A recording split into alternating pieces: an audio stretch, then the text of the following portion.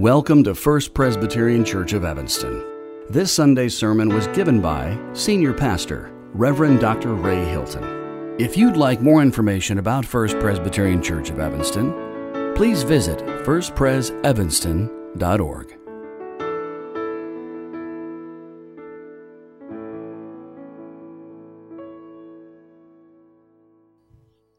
Our scripture reading today is from the Gospel according to Mark, chapter 16, verses 1 through 8. Please join me in a prayer for illumination.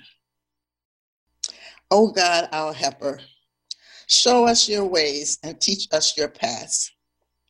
By your Holy Spirit, open our minds, that we may be led in your truth and taught your will. Then may we praise you by listening to your word and by obeying it. Through Jesus Christ our Lord. Amen. Mark 16, verse 1. When the Sabbath was over, Mary Magdalene and Mary, the mother of James, and Salome bought spices so that they might go and anoint Jesus. And very early on the first day of the week, when the sun had risen, they went to the tomb. They had been saying to one another, "Who will roll away the stone for us from the entrance to the tomb?" When they looked up, they saw that the stone, which was very large, had already been rolled back. As they entered the tomb, they saw a young man dressed in a white robe sitting on the right side, and they were alarmed. But he said to them, "Do not be alarmed. You are looking for Jesus of Nazareth, who was crucified. He has been raised. He is not here. Look, there is the place they laid him. But go, tell his disciples and Peter that he is going ahead of you to Galilee. There you will see him, just as he told you."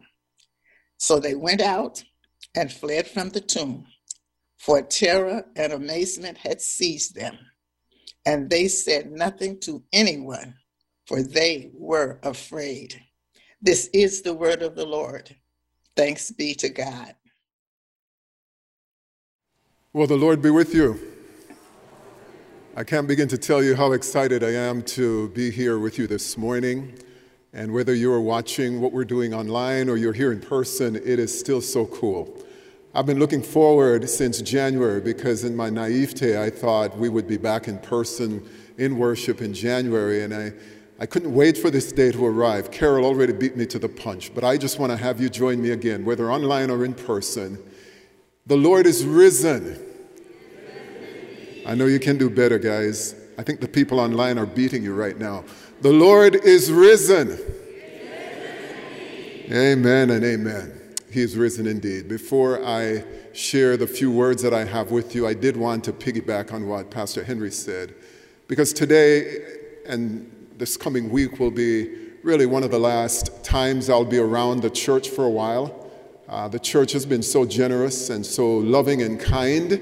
They're allowing me to go on a sabbatical from April the 5th through July the 6th. And I do again want to express gratitude to our elders and our leadership, our staff for their unstinting support toward me while I'm on this sabbatical. And I want to encourage you to be praying for Judith and me. I know that we pray for you, we pray for our church every day, and even while we're on the sabbatical, we will continue to do that. So looking forward to coming back and being among you later in early July. So just wanted you to be aware of that in case you hadn't heard the news. The picture you're looking at on the screen is actually from a teaching series that we started here at the church that we're calling From the Inside Out. And throughout the series, what we've been trying to say is that for human beings, change happens from inside of us. And that is a pretty daunting task, as you and I know how difficult it is to change and to become our better selves. Part of the reason is that the interior life, and there is such a thing as the interior life, it is often so woefully overlooked. It is dismissed. It's underdeveloped. It is starved. And so what do we do instead? We focus on the outside. That we can manage well. We all get a bath. We all change clothes. We all do the appropriate things externally so as to send a certain kind of message. But at the end of the day, that is a pretty shallow way to live, a shallow way to present ourselves. And God doesn't want that. God wants truth. God wants to relate to us from within. And I think a lot of people don't understand what the Christian life is all about. They assume that it's a bunch of rules and regulations and conforming to some external religious order. But I'm just here to tell you again that what God wants from us is that God wants to know us from deep within. And that's why it is so wonderful that I have the privilege on Easter Sunday to remind us that the same power that raised Jesus from the dead, that same power is available to us today to raise us, to deliver us, to help us, and to change us. Now, some of you know this, and some of you may not, but during Holy Week and Easter, I don't know what it is that evokes within journalists and documentarians and skeptics and scholars and naturalists. They use this week that we've just gone through as a platform to sort of poke holes at the notion that Jesus rose from the dead. I don't know why they do it. These people seem to come out of the woodwork during this week of Holy Week. But I want you to know that this is nothing new. If you were listening to the reading of the text, you will notice that the resurrection of Jesus was a very confusing event for the first witnesses. And it still remains a very confusing spectacle to the world. And so you go all the way back to the ancient historians, to the scholars, to even to the people walking on the street, and you'll find that people struggle with the notion of resurrection because they know intuitively that the dead don't rise. Dead people stay dead. That's the universal experience that everyone is agreed on. And the early Christians themselves, they weren't ignorant folks, oblivious to the laws of nature. But what they discovered that first Easter morning, it totally rattled their thinking. It rattled their thinking. But those who have the platform to influence thought, to shape Western worldview, they continue to insist year after year after year, no resurrection. It's as if they want to cancel Easter. Why? Why? Because if Jesus is raised from the dead, then it means a new power has been let loose in the world. And that power, that person of God, of Jesus, then, is holding us accountable for how we live in the body. And the writer of Hebrews says it this way, and before him, no creature is hidden. Think about that. But all are naked and laid bare to the eyes of the one to whom we must render an account. Now, we can just dismiss that notion if Jesus didn't rise from the dead. But there is a second problem with the resurrection, not only whether it happened, but the larger question is, does it matter? What's the big deal? People are asking that question. They were asking it 2,000 years ago, and they're still asking it today. Can an event of antiquity have resonance for people living in the 21st century? Why on earth do we make such a big deal? And we are making a big deal, right? We're pulling out the stops this morning. Does it matter? And I say to you this morning, of course it matters. The resurrection has something to say regarding the human condition.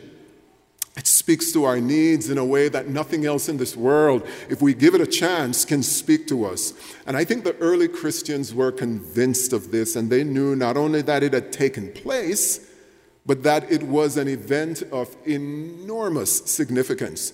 And so central to the resurrection was their message, and you see it in Luke, you see it in the book of Acts, where it says that Peter and John, they went about preaching Jesus and the resurrection. And so if the resurrection didn't matter, then why would these women have been so terrified?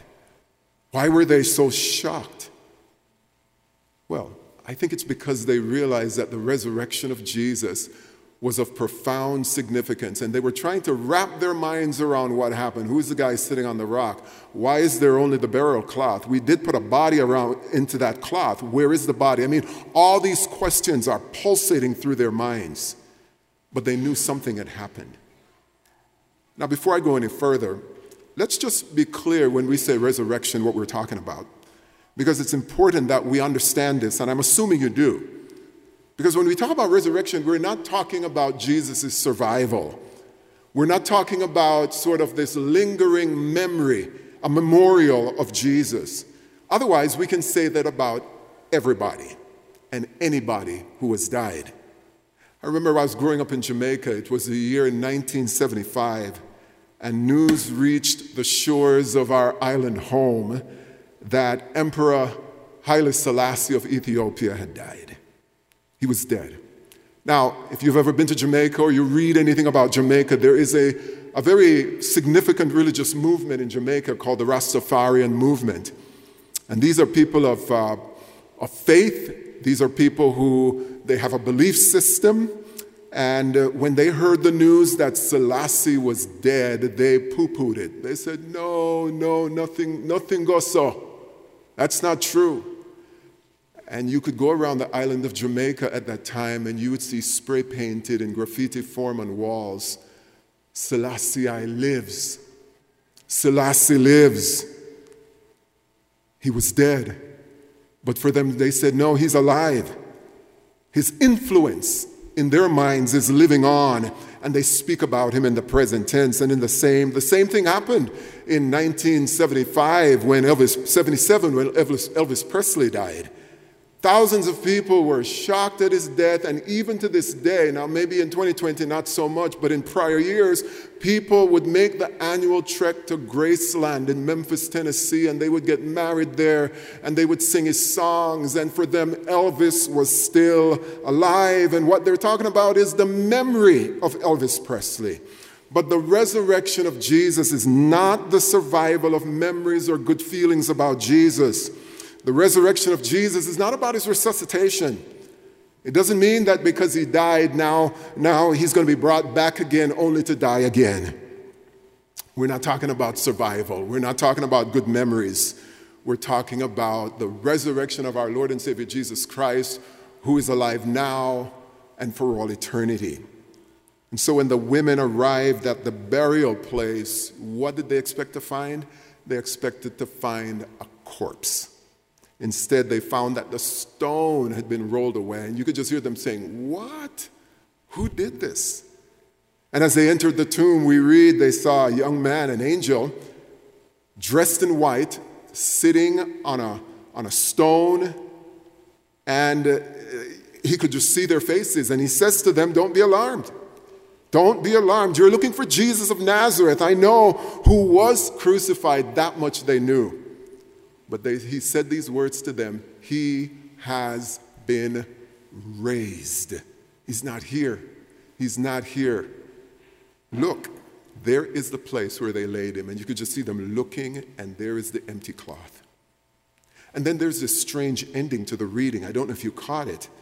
The angel says to them, "Go and tell his disciples and Peter that he's going ahead of you to Galilee.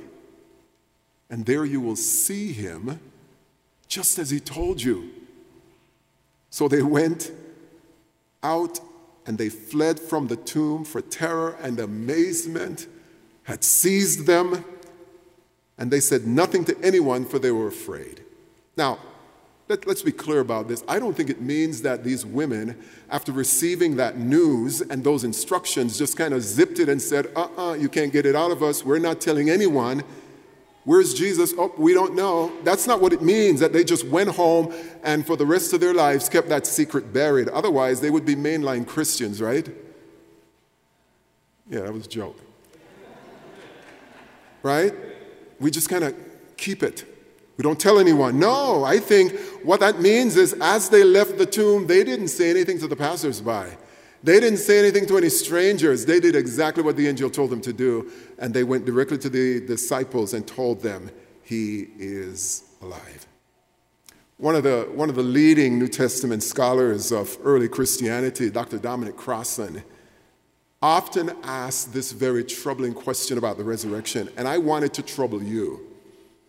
Because he said, even if Jesus did rise from the dead, so what? Very nice for him. But what's it got to do with anything? I mean, that's what we should be asking today. Why? What does the resurrection really mean? Well, I think it has great significance within our world. And before I take my seat, let me just share with you four significant ways in which the resurrection has great meaning and has great purpose for your life and for how we live in this world. I think one of the first things we want to notice is that death is defeated. Death is defeated. We know that Christ has been raised from the dead, and he will never die again. He will never die again. Death no longer has dominion over him. And what I said in my notes, you see it on the screen. Death lost that day. Jesus won. On Easter morning, Jesus' heart began to beat again, and it never stopped beating. Did you know that? I think about the funeral of Lazarus. Jesus went to Lazarus' grief-stricken sister, Mary, and said, Mary, I am the resurrection and the life. He who believes in me will live even if he dies, and everyone who lives and believes in me will never die. Do you believe this? And that's the question I would ask you that Jesus asked of Mary. Do you believe this? His death means no death for us. His resurrection means our resurrection. I think a second implication that is of great importance is the idea that failure is not final. And I don't know about you, but again, my ears perked up when I heard the words of the angels to the three women, go and tell his disciples and Peter. Could have just said, go tell the disciples. Go and tell the disciples and Peter that he's going on ahead of you. Peter had just landed in the most colossal failure that he ever landed in. He very publicly on Maundy Thursday said to Jesus, I will never leave you, I'll never forsake you, I'll even give my life for you. And by the Good Friday that night, when they started questioning him and saying, aren't you one of them? Fear gripped his heart, and he said, I don't know him. And they came back and said, don't you? No, I don't know him. And then it says he cursed and said, get away from me. I don't know this man. And the minute he denied him the third time, you heard the rooster crowing in the distance. And Peter was just so heartbroken, so frail, so weak, so defeated. But go and tell the disciples and Peter. Jesus doesn't give up on his disciples.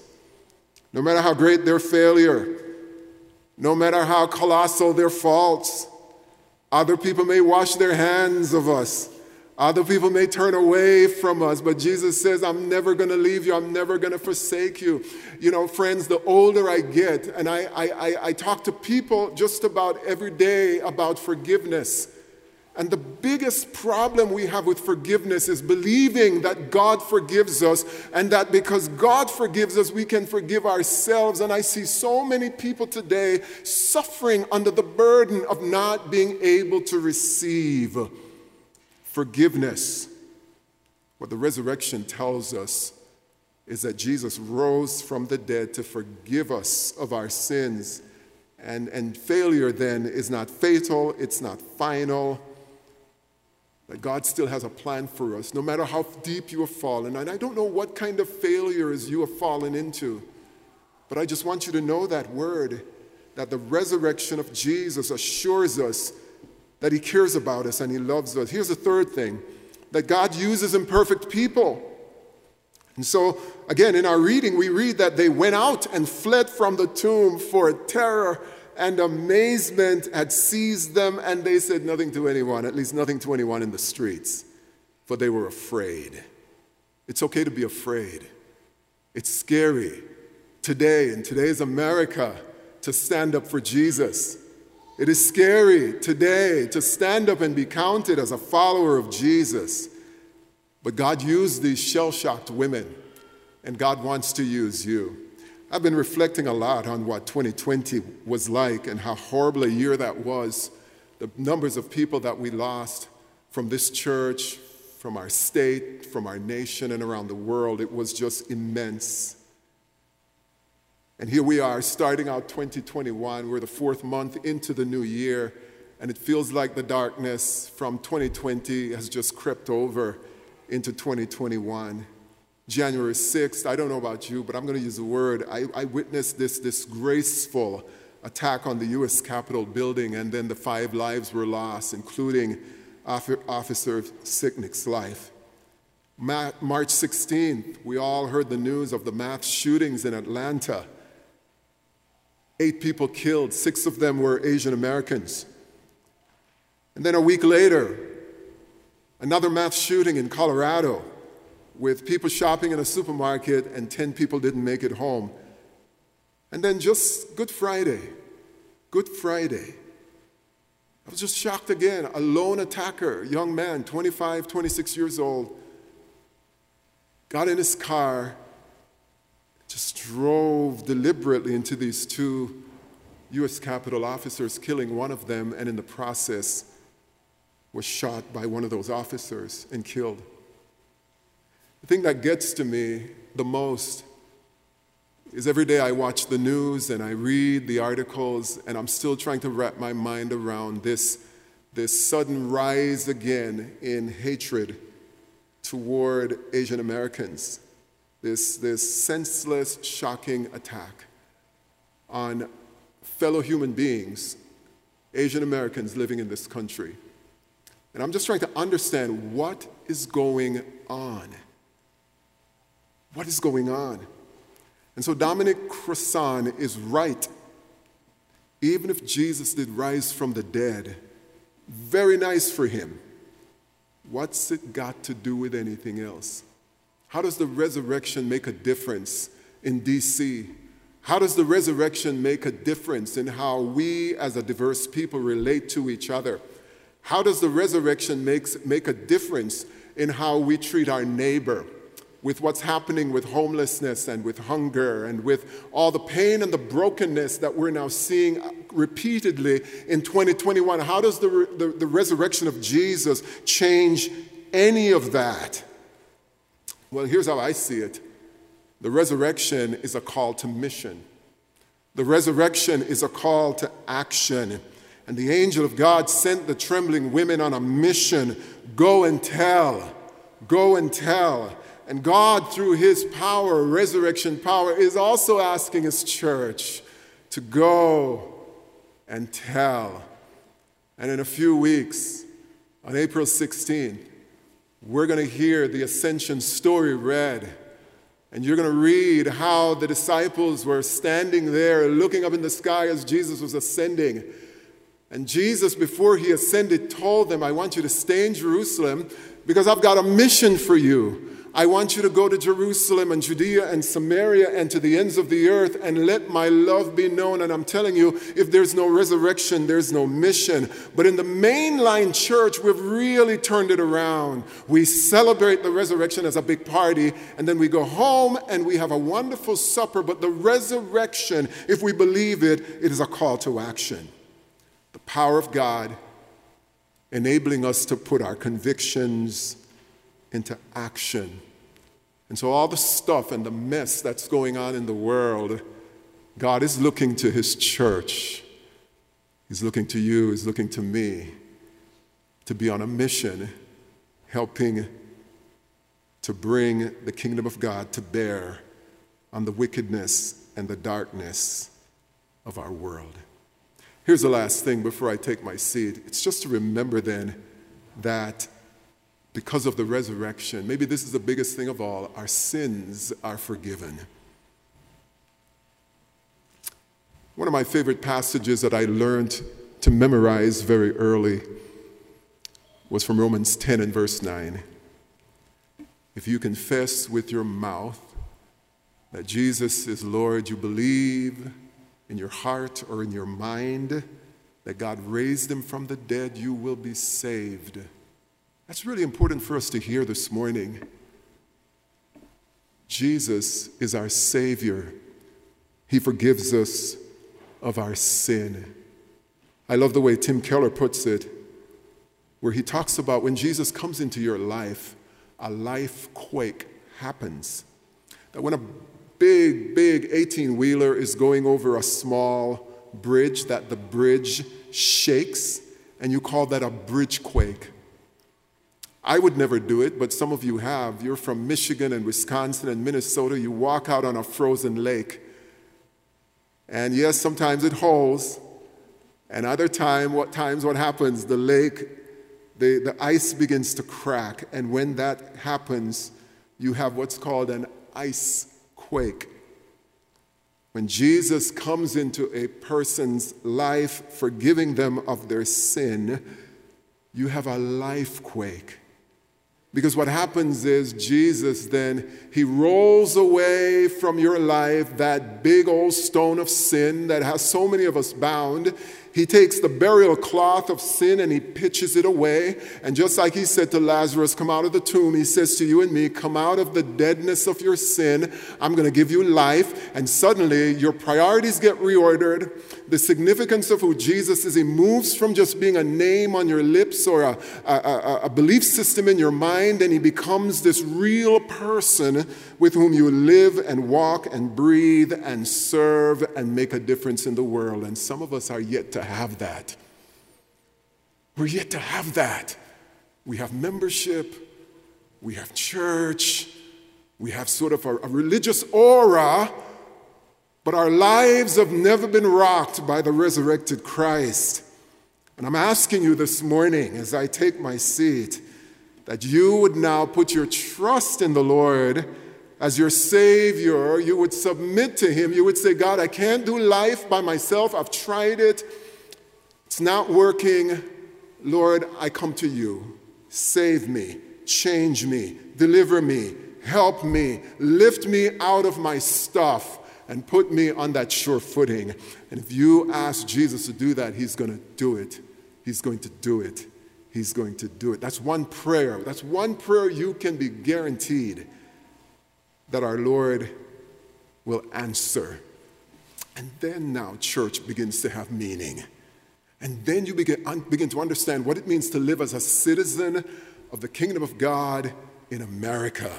And you begin to understand what it means to be a member of a community, and that your life now is on a mission with the resurrected Christ. And some of us just haven't gotten there yet. And I so want that for us, because then you begin to live. Because here's what happens. When Paul met Jesus on the road to Damascus, Paul had a PhD in theology. Paul had a name, he had power, he had recognition.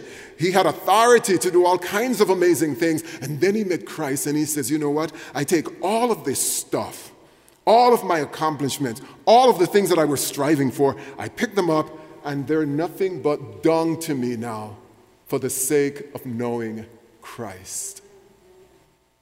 Come on, church.